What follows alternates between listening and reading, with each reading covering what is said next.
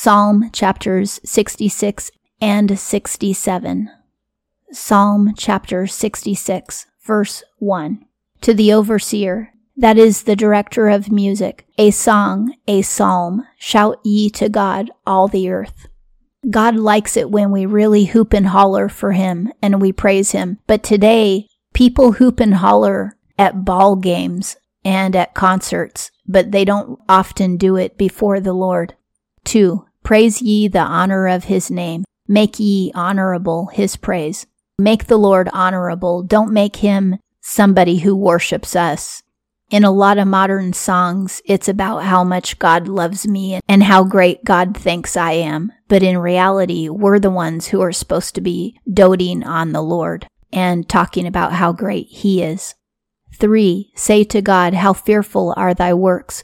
By the abundance of thy strength, thine enemies feign obedience to thee. Feigning means faking.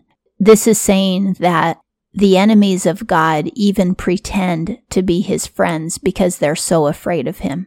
Have you ever noticed that in a social circle, if there's a Christian who doesn't cuss and swear, then other people who typically do cuss and swear, they won't do it in front of that Christian. They're pretending to be obedient because they're afraid of God and they don't want to curse in front of a Christian because then they believe that the Lord will curse them, and rightfully so.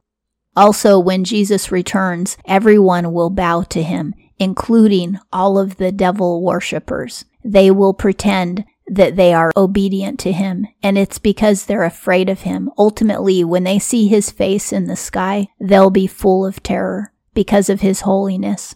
They will acknowledge him as Lord. 4. All the earth do bow to thee. They sing praise to thee. They praise thy name, Selah. Selah is a musical direction that is in a lot of these songs.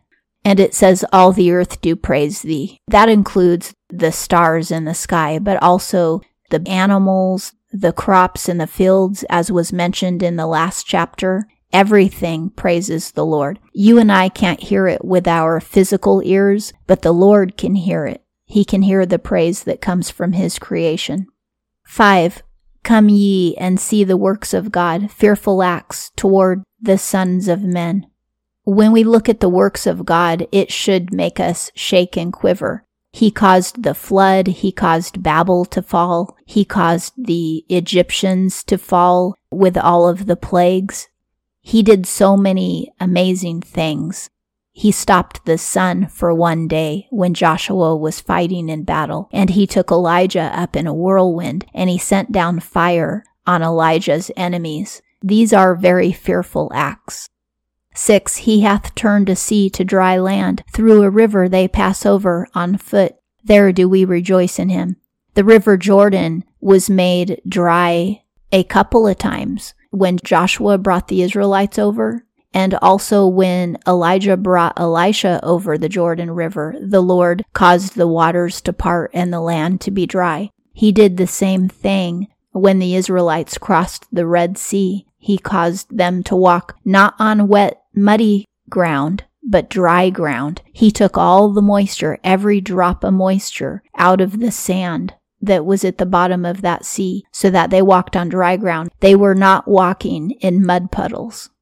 7. Ruling by his might to the age, his eyes among the nations do watch. The refractory exalt not themselves, Selah. He rules over all of the nations, and he watches all of them forever. And those who are disobedient toward him, they will not be able to exalt themselves, ultimately.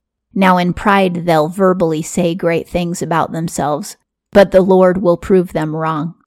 8. Bless ye peoples, our God, and sound the voice of his praise. This is a mystery that I've never understood, which is how can we bless the Lord? The only way I can figure it is that simply praising him is a blessing to him. He doesn't need anything from us, but it makes him feel good when we praise him, so I guess that's what it means. 9. Who hath placed our soul in life, and suffered not our feet to be moved. Not only did he keep the Israelites walking in the desert, but he didn't even let their feet get swollen from all of the walking.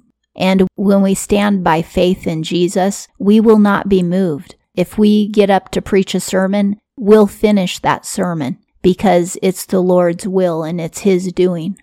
10. For thou hast tried us, O God. Thou hast refined us as the refining of silver. In order to refine silver or gold, it has to go through the fire, which means that we have trials in life and our faith gets tested. And when our faith gets tested and our love for the Lord and we continue loving and obeying Him, that only makes our love and obedience stronger. Human nature is that we love more the things that we have to work harder for. Those are the things that we cherish the most. And that's why at the end of a 30-year marriage, the love is so strong. 30 years of hard work makes love very, very, very strong. But in the first year of marriage, it could easily be broken because they haven't invested as much in each other. So when we get tested and we come out still loving the Lord, we actually love Him more after the test than we did before the test. 11. Thou hast brought us into a net. Thou hast placed pressure on our loins. And this is talking about trials from the Lord. He'll capture you in a net, and it's to test your faith. 12. Thou hast caused man to ride at our head. We have entered into fire and into water, and thou bringest us out to a watered place. This is talking about when they were in Egypt, because they were brought into a net, which was slavery. They had pressure on their gut, which means they were working hard. They were slaves. He caused man to ride at their head, which means that they had slave masters in Egypt. And then they entered into fire and into water. The fire was in two ways. Pharaoh refused to let them go, and he also made their work even harder. And then he entered them into water because they crossed the Red Sea. And thou bringest us out to a watered place. Eventually, the first stop that they came to was a place that I believe is called Elim, and that's where the 12 springs were and the 70 palm trees. This is talking about God leading the Hebrews out of Egypt. 13. I enter thy house with burnt offerings to complete to thee my vows. A burnt offering is an offering of consecration, where the Lord gets the entire offering. None of it goes to the priest and none of it goes to the person offering it. The Lord gets all of it and it's totally consumed, which means that He is getting our lives. We're giving Him everything that we have. And it says, I complete my vow to thee. What is our vow to the Lord as Christians? It is to obey Him, and it must be completed. We can only do this by faith. We can't do it by willpower. We can't make our flesh be good. Our flesh is never going to be good.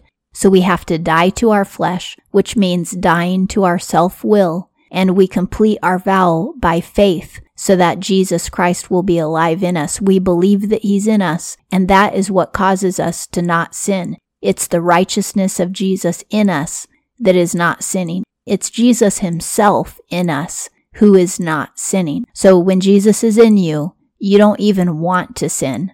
But when you lose the faith and you forget that Jesus is in you and your flesh resurrects from the grave that you put it in and you allow your flesh to live, which is your self-will, then you will sin. Every day and every moment we have to make a choice. Are we going to let our flesh live alive in us, or are we going to let Jesus Christ live alive in us? And this is a spiritual choice that we make by faith every single day. And this is why we don't sin.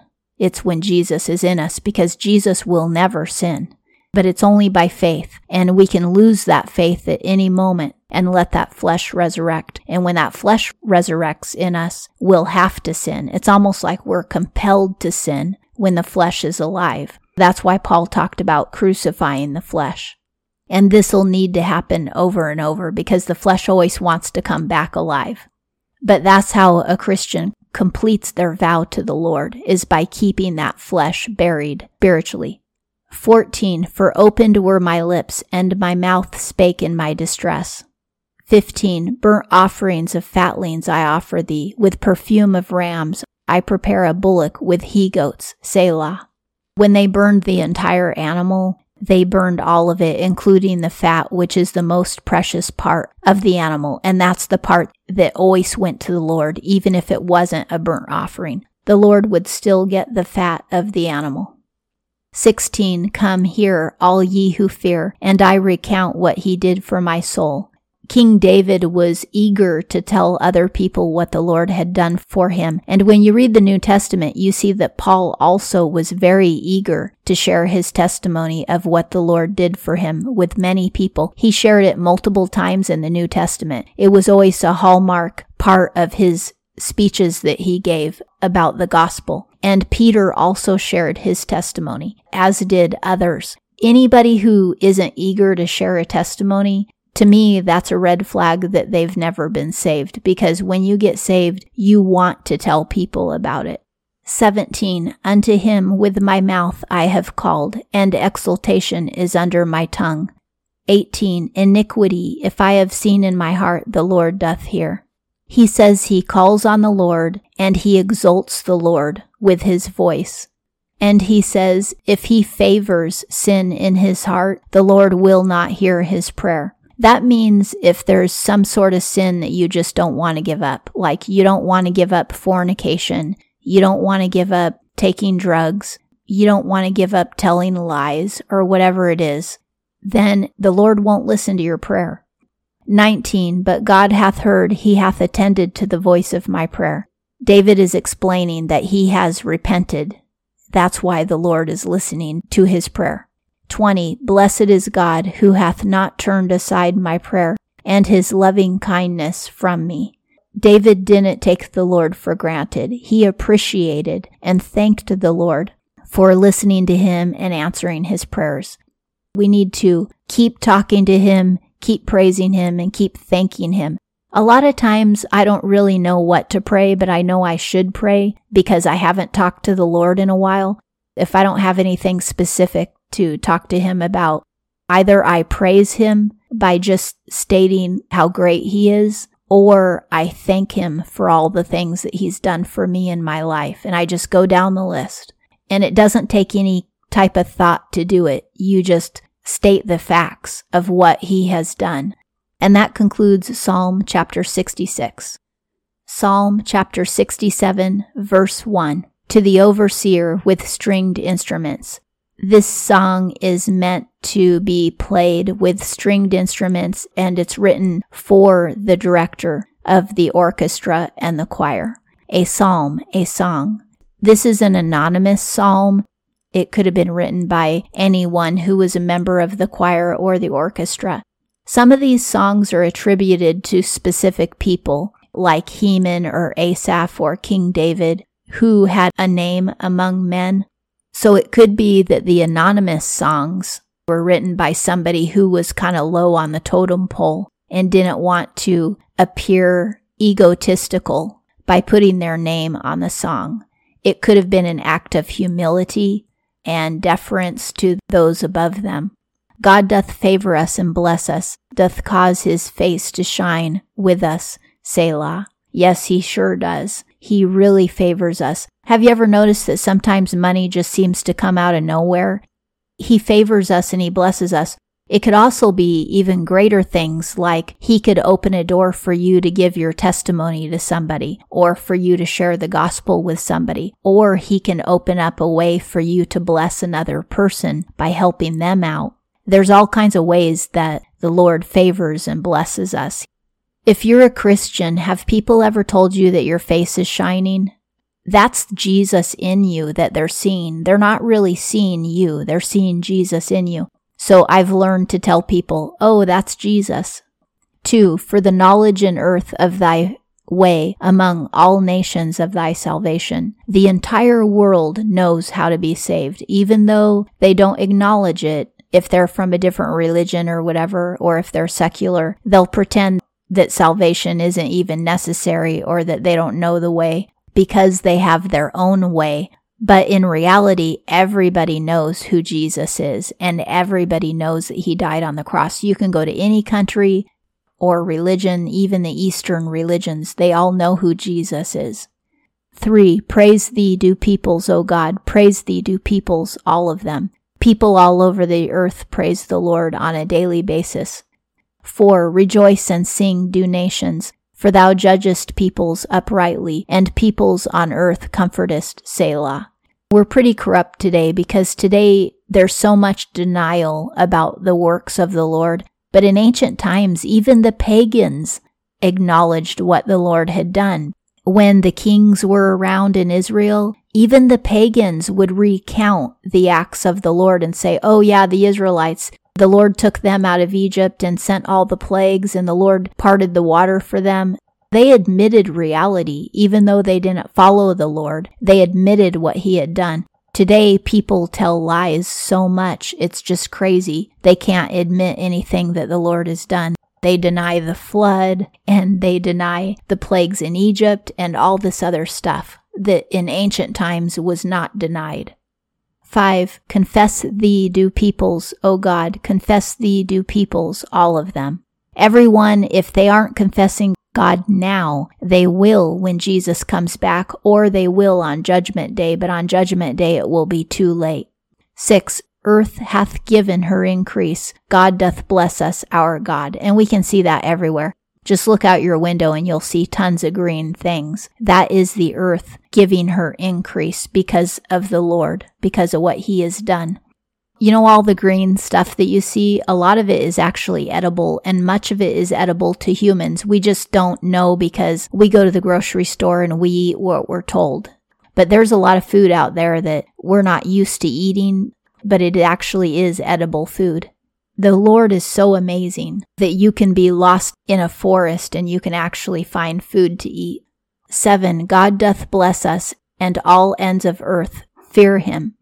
Ultimately, there is some level of understanding of his goodness and his holiness, even among people who don't obey him. And that concludes Psalm chapter 67.